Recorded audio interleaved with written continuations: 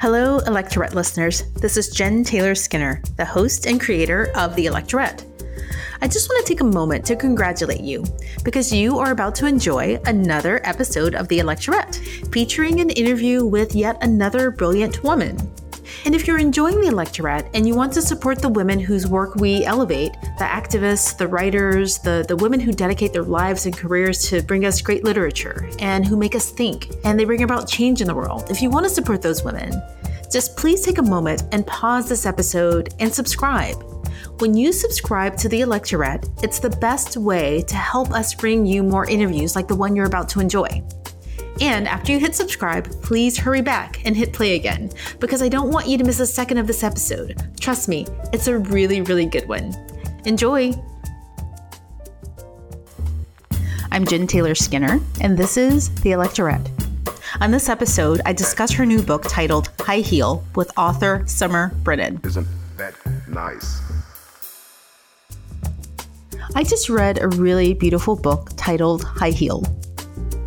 It's a book from a collection by Bloomsbury, and in this collection, a writer will explore a seemingly mundane object or an event or an idea. And Summer Brennan, who's an award-winning writer and journalist, she wrote about the high heel. And before I started reading her book High Heel, I didn't really know what to expect. I mean, if you wear high heels, how much do you actually think about them beyond, how they look or how they make your legs look? Or, do they fit me or are they comfortable?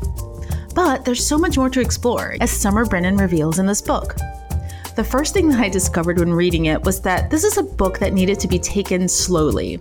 I had to take my time and really digest each section of the book. The book's been described as ferociously intelligent, and it really is. It's meditative and it's fun. And the book can be both these things at once because it's organized in these small sections, like these mini meditations. And each one explores the high heel with really smart analogies from mythology or fashion and literature. And with each meditation, I had to pause and consider, how that story fit into my own life and my own relationship to being a woman and my presentation as a woman and what I decide to put on my feet for that presentation. Anyhow, I really hope you enjoy this conversation with Summer Brennan. First of all, that the book is really, really beautifully written. Oh, thank you. I was hesitant to say this because I didn't want to come across as condescending, but it's so smart. Okay. It's such an intelligent book. Thank you. Right? No, I think that's totally fair, though, because I know what sort of assumption leads somebody to maybe want to remark about that because of the subject matter of the book. And I have or had those kinds of assumptions, too, so don't worry about it. No, and you're absolutely right. I mean, the way that you write about high heels, it's just the language is so elevated. You make analogies to Greek mythology, with Daphne and Apollo, and you make references to, classic literature, thinking about your repeated references to the black patent leather heels from the bell jar. Mm-hmm, yeah. And you explore the symbolism of high heels, but you elevate the conversation to something, like you said, it's typically trivialized. Was that intentional on your part? I think part of what inspired me to do it was the thought that what if someone took a subject like this very seriously? And I think it's actually a more serious issue in women's lives than is often given credit. Not just high heels, but just, the things that we put on our bodies, the things we do to our bodies in order to be seen as beautiful or even just professional or appropriate for different situations. It's true that we tend to trivialize things that are considered feminine, especially if they're beyond feminine into girly, and sort of the more so, the less serious they're seen. But, that's not the case of things that are, masculine or boyish. And so I just thought, I think there's actually a lot of really interesting intellectual depth to this subject. And so that was what I wanted to explore with my book. Yeah. The thing is that I've taught myself to read quickly, right? I kind of have to because I, go through these books. So, but when I was reading this book, I could not read it quickly. Oh, interesting. Yeah. Much like High Heels, the book and the way that it's written, it slows you down. Oh, wow. Right? Okay. Yeah. Because it's so cerebral. Because each little essay, like each little meditation, it leaves you with a question. It left me with a question, right? Or, something to meditate on. Yeah, no, that's interesting. I mean, I've actually heard that from a few people, which is which is surprising. I've also heard the opposite in a sense that because the sections are short, it can move quickly because you're sort of constantly moving on to the next bit. But there are a few people, especially women readers, have said that they've had to take it in pieces because of that. And I mean, I think it is very distilled. I certainly had enough material to fit into a book twice its length. And so maybe that's something to it. I mean, there's that, is it a Mark Twain quote or George Bernard Shaw or somebody that said they would have written a shorter letter if they'd had more time? And so in some ways, this is the book that I took the time to write in a more shorter form. Yeah, and the poem in the beginning is really beautiful. Did you actually write that? It starts with a woman runs through the forest chased by a god. Is that yours? Oh yeah, that's mine. I mean, I guess you can see it as a poem, but that was just what sort of came to me for the start of the book. So yeah, I guess it is kind of a poem, but that's me.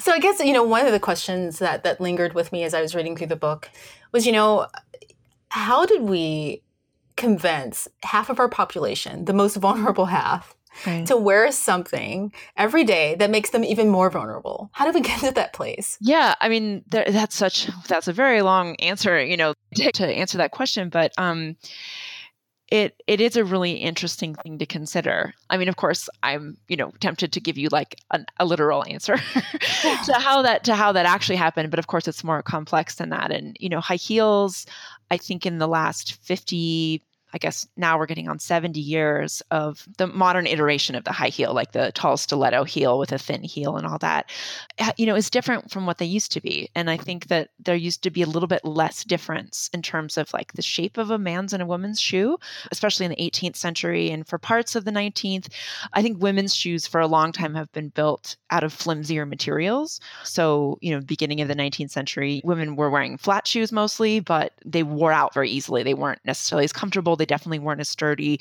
So there's always been, I think, some like inequality with men's and women's footwear, which, as I say in the book, I think really is about the idea of what a man and a woman, and of course this is working from, a binary, which is not really real, but you know what I mean?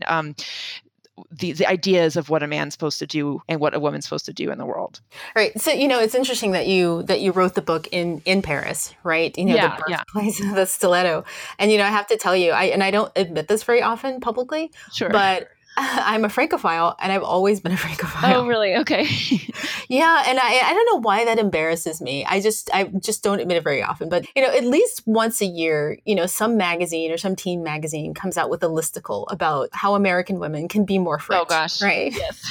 It's always, how to dress like a French girl, how to wear makeup like a French girl, how to not wear makeup like a French girl, date, all of it. Yeah, I know exactly what you mean. Right, but it's never anything practical or like pragmatic. Like, to be more French, you should command that your government mandate parental leave. Well, this is actually what I say. None of it's real anyway. I mean, listen, I'm definitely not an expert on being French. I'm not French, but just from the, limited amounts of time I have spent there over the last decade, you pick up an idea of what people actually do with their lives. And these lists very rarely have anything to do with what people might do. And exactly as you say, I actually wanted to write like a satire article that was like how to have universal healthcare like a French girl. Because I think we also, or like, how to parent like the French, and these things are based on these larger systems and these, infrastructure and health and support in ways that we don't have in America anyways. So yes, it's a funny phenomenon, but I love France too. So I don't blame you. Okay. So this is, now that you've said that, I don't know if my next question is, has any value, but so from my impression, French women have greater conviction around their shoes. Is that true? Oh, I think it depends. I mean, in terms of the conviction of like dedication to a certain kind of shoe, or what do you mean? Well, okay, so I'm remembering one listicle that I read. Okay, yeah. And it said that, French women, how American women, when you go to a professional environment, you're in some setting and, they have the sneakers on and their sneakers to work, but when they get there, they change into high heels. And I read that French women don't do that, right? And yeah. That, is that true? Oh, I don't know. I mean, I think that you definitely, I've never noticed like on the metro in Paris, for example, a woman in office attire who's wearing running shoes. Like, I do think that there might be more of an awareness of like your style and public persona in that sense. But of course, they wear whatever. I think high heels still are the footwear, like I say in the book, of a more formal workplace or a formal, celebration or evening event, awards shows, parties, those kinds of things. But of course, they wear all kinds of different shoes, just like you. Because they're human. Right, exactly. Yeah. So going back to the trivialization of things that are feminine, there's one story that I really loved in the book about a scientist. Oh, She yeah. considered herself to be a sensible person, right? Mm-hmm. Yeah. And part of that, the image that she had of herself, she thought that, I guess, wearing heels was trivial, and she enjoyed the beginning of summer. And she enjoyed the beginning of summer because women started to wear heels again. Yeah. They were starting to get used to heels again, and which meant that they would fall down. And she enjoyed that because she thought that they were stupid for wearing heels and that they deserved it, which, I didn't even know where to begin with that. That's so Yeah, it's complicated. And I think, a lot of people who might be listening to this or might read the book will have had that thought themselves, or will have known someone that had that thought or has had that sentiment expressed towards them. I think it's pretty common, even among women, to have this idea. Because, like, as we already said, they're not the most practical shoe. People can argue that it's perfectly easy to walk in a reasonable, quote unquote, reasonable pair of high heels that aren't like 8 inches tall and all that kind of stuff. But there's this idea that to wear high heels, you're like capitulating to men, or that you're doing it for the male gaze, or that you're giving into some kind of harmful beauty standard. And there's certainly arguments that can be made for that. But then what's interesting is then this other side where there can be a kind of, I don't know if it's schadenfreude, but just a bit of a glee of like, see, you've been foolish, and you kind of enjoying like making a superior choice in their eyes, I think. So yeah, so it's not the only person I've known who's felt that way, but I remember finding it kind of striking. Yeah. I mean, when I was reading that, I kind of went through the catalog in my head of people that I knew, and I definitely know people who do that, right? They may not come out and say it, but you can see that there is kind of this pride in their choice not to participate in this part of our culture. Absolutely. And I think that can manifest in response to different sort of expressions of, quote, female culture, whether it's makeup or certain kinds of clothing, or shoes like high heels. I mean, there's recently I've seen things like is it Alicia Keys that was, doing a no makeup thing, and that was like a hashtag. And I mean, the difference, of course, is that wearing makeup generally doesn't like hurt you. I mean, I guess it depends on the makeup, but most makeup doesn't cause physical pain, but high heels can cause physical pain. So I do think it is it's similar to reactions to other types of feminine decoration, but it's also a bit different because of the physical aspect. Yeah, I guess the thing that I found bothersome was that, the association that's being made is that, something that's almost exclusively feminine, almost exclusively for women, is being associated with stupidity, right? Well, exactly. Yeah. Yes, it's not just, oh, that's a thing I don't want to do, because of course women are rewarded for wearing them, penalized for not wearing them, and vice versa, depending on the setting. But, it's not as simple. It's rarely just about pleasing men either. I mean, it's a whole culture set up around our expectations of women and how women should look and dress that's enforced by all genders, I think, or at least by men and women. I don't know if I want to say that it's everyone's fault, but I think, especially by people buying into gender binary, definitely enforce these ideas. And so it's not just, oh, I want men to think I'm cute, so I'm going to wear high heels. There's a whole other set of professional expectations and adhering to fashion trends and what that says about your intelligence, especially if you might work in a creative field or, there's a lot going on there. Yeah. And, I actually have a confession for you because another thing, I'm admitting a lot of things. Go for it. I don't think I've ever said this out loud because I didn't think about it until I read your book. I don't wear high heels, and I never have. Yeah. Right? And there's a good reason for that. So I'm tall, which means I have, larger feet, right? And, I became tall really quickly. I think I was a teen, and, so I reached my highest height fairly early at the time where most women or young women or teenagers are learning to walk in heels. Generally taller people have larger feet. And my mother and I, we had this ritual where we would go around to just find shoes that would fit me, that were, slightly beyond the standard size. We'd find these little stores in our small town that had shoes for, there was actually one called Tall Gals. Nice.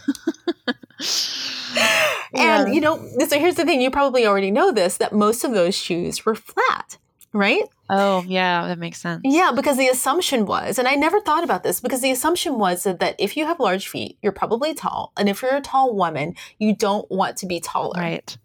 Right. Well, because it's interesting. It's like it's all within these particular parameters. Like I'm not sure what that ideal height is. Or people look at fashion models and their high heels and think, oh, isn't that supposed to be the ideal? But those women are like 6'3" in their shoes a lot of the time. And so if you've never worn high heels, I'm not crazy tall. I'm 5'9", which is on the tall side, but I don't know how tall you are. But people always think I'm taller than I am. I think even if I'm wearing heels with just 2 inches or 1 inch, people always think I'm taller and make a comment on it. And so you end up drawing attention to yourself that doesn't always feel like very good attention.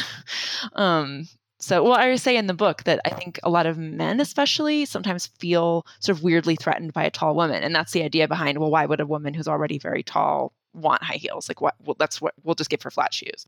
Right. And it's interesting because, like I said, you opened up this part of my mind that I kind of locked away and I didn't think about very much. But, since then, because I never learned to walk in high heels. And now, you can find them in, all sizes. And so I built this whole system of compensation around, expectations of femininity. And so, I gravitate towards pointy flats because at a certain angle, they actually look like heels. Right? Yeah.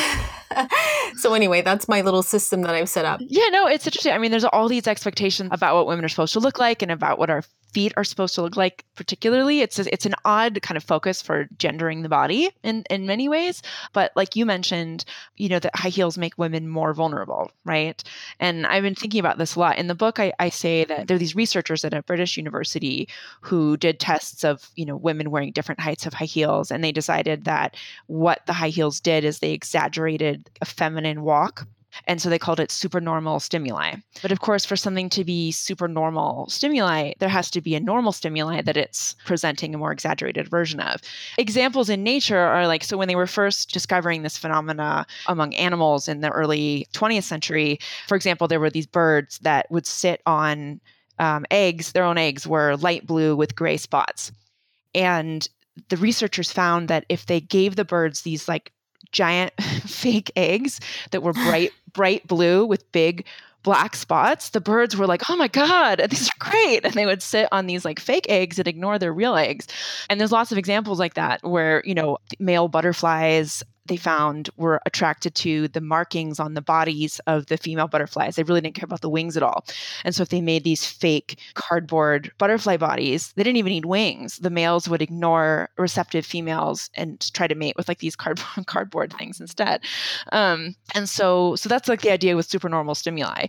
And so I was thinking, well, if high heels are supernormal stimuli, what is it that they're mimicking? Because I don't know. This is an interesting sort of thought experiment. It's to think do, quote, women or feminine people walk differently than masculine people?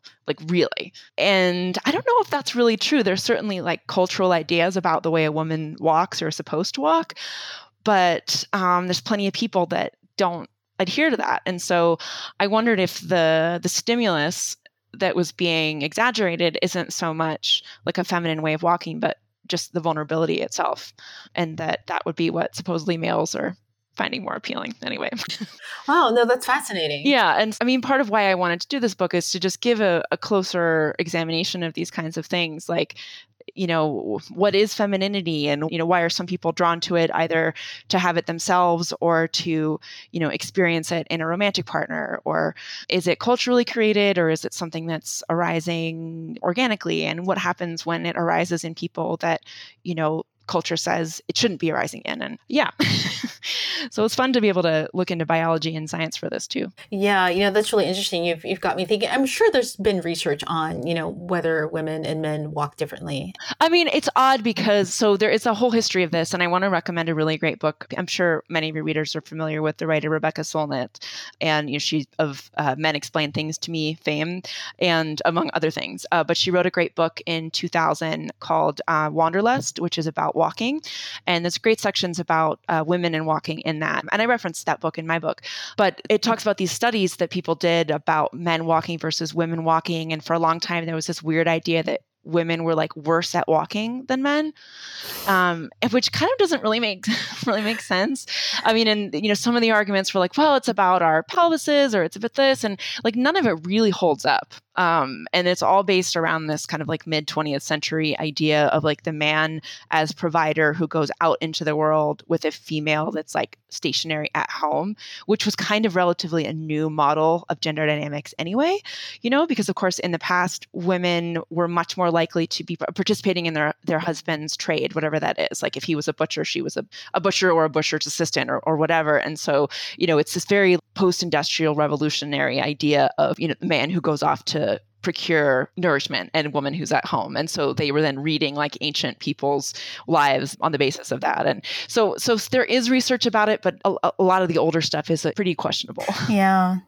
Yeah, shoes are fundamentally about mobility, right? Absolutely. And, improving mobility. And, thinking about how that's evolved from, long ago when men and women were equally expected to benefit from the introduction of shoes. I'm thinking like, hunting and gathering, right, in contrast to where we've evolved to now, where feminine footwear has moved in the complete opposite direction, Right. I mean, and, and I think it is, somebody should probably do like, this is definitely somebody's fascinating PhD on this kind of thing. But it is interesting to see the points in history when men's and women's shoe styles diverge and then come together again. I mean, like medieval shoes, men's and women's shoes were pretty much not different. I think there was, especially in the upper classes, there was difference between the materials that were used. And, queens were going to be wearing silk shoes and things like that. But there wasn't as much difference. And, these are maybe arbitrary examples, but then you look at like ancient Greece where women were sequestered and not really allowed in public unless they were prostitutes.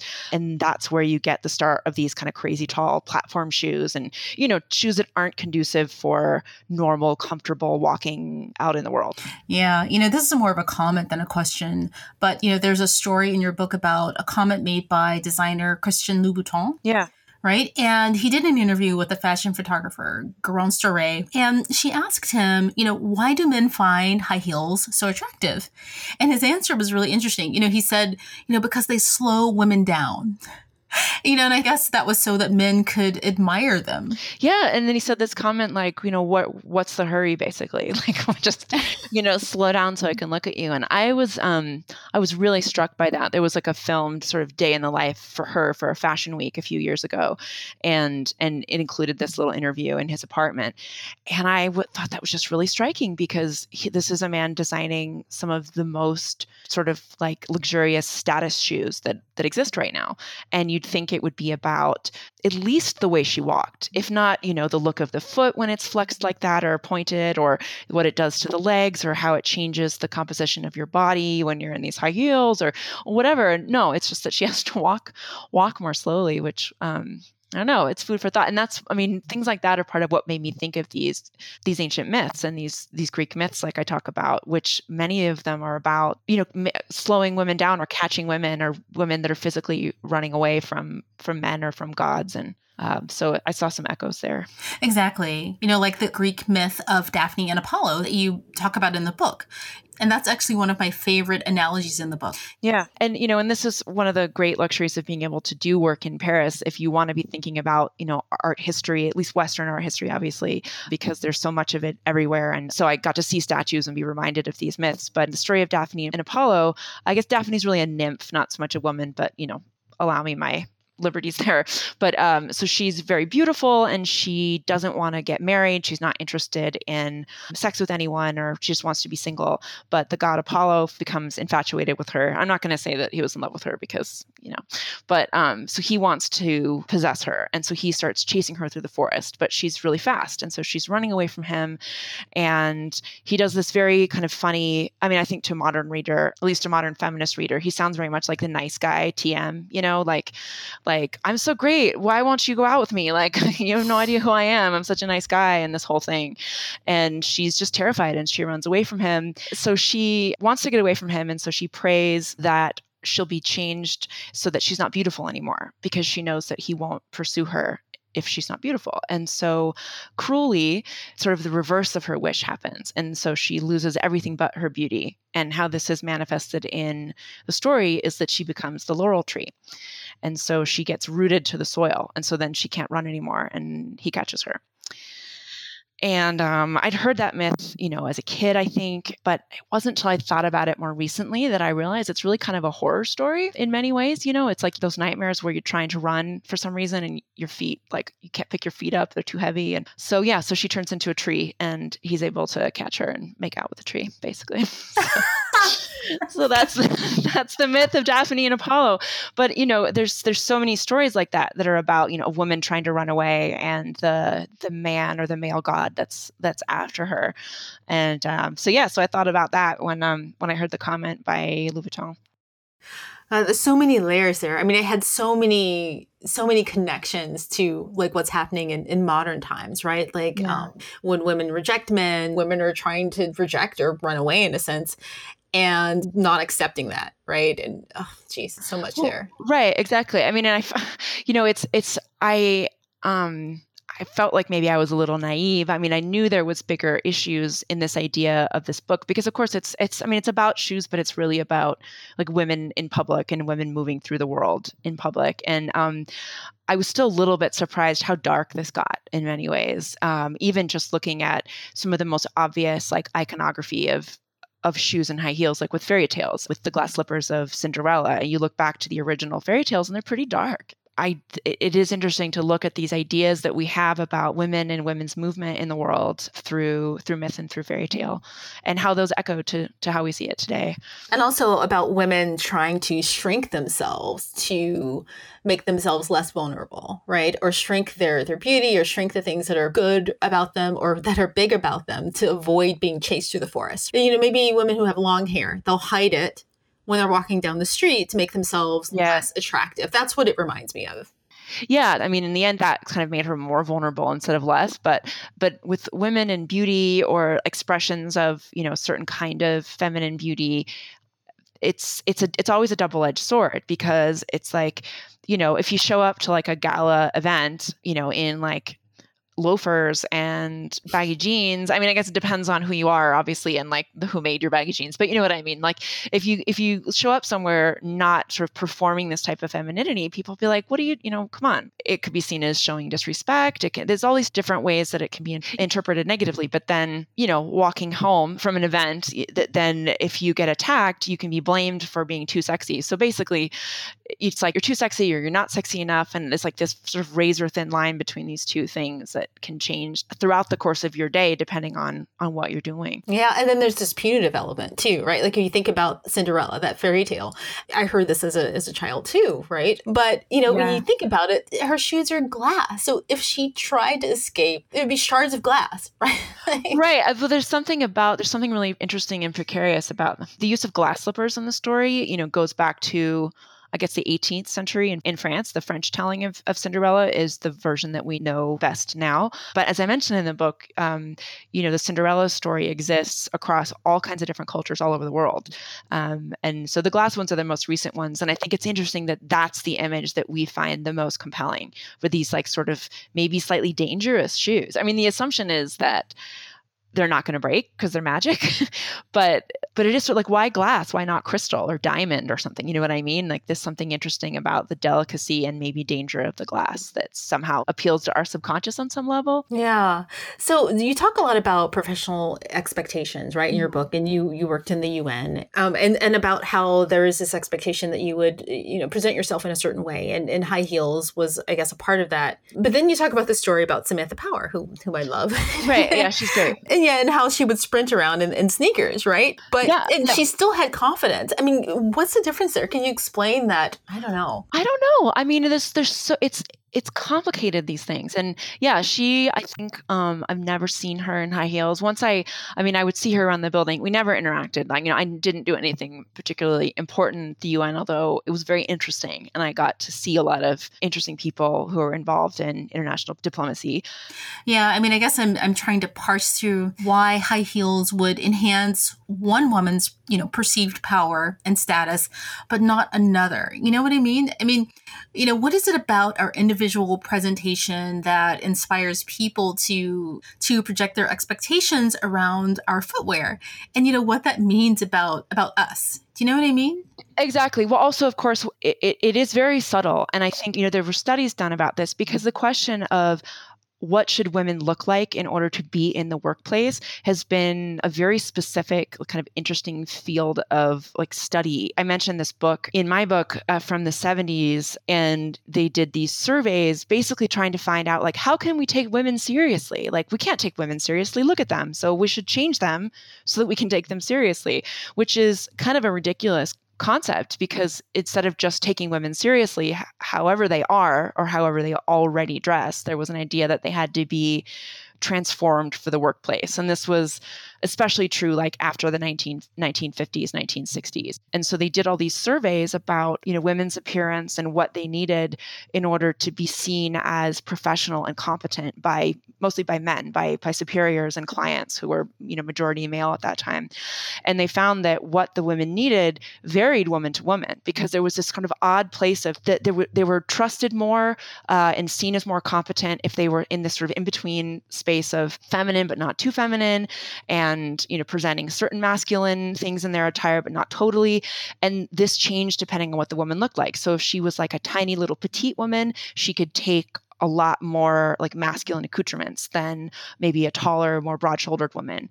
And it changed by race too, which is shouldn't be actually that surprising. And so there's actually separate chapters in the book for white women and non-white women and the things that they should wear, say if they're a lawyer or a businesswoman, because it invoked different reactions. And I think that people even now might relate to that feeling is what you have to do to telegraph this sort of safe space of presenting as feminine, but also having, not too feminine. It's the same old story again, but it's something that changes, I think, really quickly and doesn't get talked about as much, the differences in how who you are influences what you need to do to be taken seriously. Yeah. So, what's really interesting about that is that, I spent most of my career in technology, which is, of course, male dominated. Oh, yeah. I spent a lot of time around engineers and, unlike working in the UN or in a bank or in, real estate or politics, although it is an office setting, there is more room and, maybe even there's pressure for some women to assimilate to this very dressed down presentation. Do you know what I mean? Oh, interesting. Like sneakers and hoodies and, that very kind of Mark Zuckerberg look. Right. And I talked about this earlier about, how although, I'm not a fan of wearing high heels, I do have a very feminine presentation. I love to wear dresses. I love skirts. Actually, I'm always in a dress or skirt. And, in some ways that kind of made me an anomaly in that environment. Yeah. But then, of course, there's Sheryl Sandberg, Miss Lean In, right? Whatever regardless of what you think of her, who is often photographed in very high heels, and has a very kind of old school. I mean, she's also, I guess she's Gen X. I don't know. But I mean, she's not a millennial woman. It's a different generation than, women in their 20s or early 30s right now. But she presented the more traditional power dressing for women a little bit more. But yeah, it is different. And it depends on, your workplace and your field and all kinds of different things. Yeah. And it also, I mean, when you enter the realm of politics, it changes altogether because you have this chapter about Hillary Clinton and her choice for shoes. And now we've got 6 women running, right? Yeah. And I'm thinking about, their choice for shoes, how much thought and time is put into this, presenting yourself as, you can't be too sexy, you can't be too attractive because then, people won't take you seriously. Right. Right. So right. And but also at the same time, people expect a certain level of grooming for women that they don't expect of men. And I think, most of the women running for president right now, if not all of them, wear makeup visibly in public. But I actually think it's already changing 3 years later after 2016. Yeah. And the chapter you mentioned, I mean, it's this little sort of short pieces that are a page or less than a page, but just so people don't think I wrote 20 pages on Hillary Clinton's shoes. But although there's a time when I might have been able to do that. But no, I said in the book that, she wore these kitten heels for the debates. And I was, in the process of researching and starting to write this book. And I thought a lot about them because I thought, well, if she did get elected to be president, the first female president, there's this company that always made the president's shoes for a long time or often made the president's shoes. And I thought, they'd be making would they be making kitten heels now? Or like, what would happen? But they seem like such a specific shoe for who she was in that moment, and of trying to convey authority, but also be age appropriate, but be formal enough for the setting, but not seem not sensible. So yeah, I think it's already changing a little bit just because there's more women around. Like when you're the only woman in the room, so to speak, so much more attention is put on like every single detail. And I think we still see that a lot. It's like, this woman is smiling too much and this woman is not smiling enough. I saw an article recently that said like Kamala Harris was like too relatable or something. Like she was like too empathetic. I think it was a Politico article. And, it's just like, okay, because, often if a woman is trying to be very, or if it is just being serious, it's too serious. It's not accessible enough. It's not warm enough. But then it turns out if you are warm, then somehow that's not professional. And so that's that double standard that you kind of run into, whatever you're doing. Yeah, I was just trying to think of the perfect outfit. For a presidential candidate, like what would it be? Would she be wearing an apron with a blazer? Well, I know it's like all these different things, and I actually think just the presence of more than one woman, on that level, does change it up, because of course, like Kamala Harris dresses pretty differently than Elizabeth Warren, and part of that's probably due to their professional backgrounds. But they have very different, ways of dress. And I think, with male politicians, and I've said this before, I don't think I put it in the book, but there's a shorthand to the way they dress that sort of had been, at least up until now, sort of like understood. Like, first of all, they're always in a suit and tie most of the time. But then, they can take the jacket off, and just being in their shirt sleeves communicates a more like getting down to work mode, or a more everyman kind of mode. And then there's the jacket off with the sleeves rolled up, and so there's these different ways that they can, with their clothing and how they style their clothing, can communicate certain like modes, especially modes of accessibility to audiences that female politicians, and, so far we don't have any non-binary people running for president. So I'm saying men and women. Actually, maybe they are, and I don't know. So if someone hears this and this gets into it, like, please let me know. But to my knowledge, I don't know that there's any official candidates that are non-binary. But anyway, they don't have the same shorthand, but they kind of can communicate it in different ways. And so I think it is changing in the more we see women in these positions of power or potential power, the less scary it is on some level, and the more used to it people get. Yeah. I was going to ask about the sex, but I won't do that because you can ask about sex. That's fine. Well, I don't really know what to ask except, shoes, or, I don't know. There's this link to shoes in pornography, and I don't really know when that happened or how that started, or yeah. I mean, there's definitely like multiple dissertation length answers that people could, and I'm sure have given, about the link between shoes and pornography and shoes and sex. I mean, one of the practical reasons that shoes were in pornography in the beginning, the only real research into historical pornography that I've done was in Paris in the 1850s, 1860s. And this sort of, the joke is that as soon as they invented, kind of easy photography, the guy just sort of went, wait, I know what would be really good to take pictures of. And, just like ran down the street looking for, the closest sex workers to pull into his studio to take pictures of. I mean, whether that's like really what happened, I don't know, but it kind of almost happened like that, because pretty much as soon as there was widespread photography, there was widespread photographic pornography in Paris anyways. And and there's, these images are in the archives, and this isn't like the Victorian sort of demure stuff that people see more often. Like it's pretty hardcore, what they were doing. And the women were always wearing shoes. And some of the theories about why that was because it marked them as regular women, as opposed to like an art photo. I mean, also a lot of these pictures, it's pretty obvious they weren't art photos. Like they were doing things that you're not going to find in like a Leonardo painting, but obviously, it has been argued that the presence of the shoes in these pictures of naked women, some of them extremely graphic and others just, naked ladies. It meant that they were real women, modern women, and in a sense, women of the streets, because they've got their shoes on to be in the street. I mean, there's some kind of weird logic to that of, the shoes being for your public life, and prostitutes being thought of as public women, for public consumption on some level. So so they've been around pretty much since then. and shoe fetishes are almost always, of course there's exceptions. I'm sure there's people that like just love their Vans and have a whole thing about it. But, like fetish shoes are almost always either high heels or military shoes, which are like very extremely gendered shoes. What? So. Military shoes? What have I been missing? Well, I mean, if you like, I'm not an expert on like fetish footwear, but I mean, the most common thing you think about, of course, and the face of pornography so often, or the face or what have you, are the women, right? Most of the time. But fetish shoes are often high heels worn by different genders, but mostly women, but also like combat boots or military shoes, or, I mean, it's like I think it's just the fetishization of uber masculine kind of soldier image. And I think it's less common for the shoe itself to be objectified, but if you're talking about like shoes that show up in like fetish stuff or fetish art, I think those are the most common ones. So yeah. Okay. Well, in closing, I wish that we would spend more time talking about the fact that, high heels hurt. They hurt. Yeah. Yeah, they do. I mean, it's an odd space to be in this because I'm not really for high heels and I'm not really against them either. I have to admit, I don't wear them as much since writing this book. I've asked myself whether that is because there's sort of three factors that could be causing that. One is I don't have the same life that I had 4 years ago when I first conceived of this book, or 4 years ago, whatever it was. I'm not living in Manhattan most of the time. I don't work in that kind of setting anymore. And, so you dress for your life, and I'm more likely to be in like pajamas.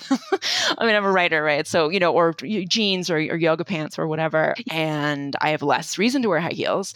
Another reason is that I'm in my late 30s and my body hurts more than when I was in my 20s. And I think there actually just is something to that. And, you get maybe some free years of wearing high heels that aren't as painful. And I mean, if there's anyone listening that has worn them for years, they might relate, that it can get more painful over time. And then the other thing, of course, is, if writing this book and thinking about what they mean and about sort of like what's been called the consensual martyrdom of women and these painful things we decide are okay, if that has influenced it. And I'm not really sure, but I don't wear them that much anymore. Wow.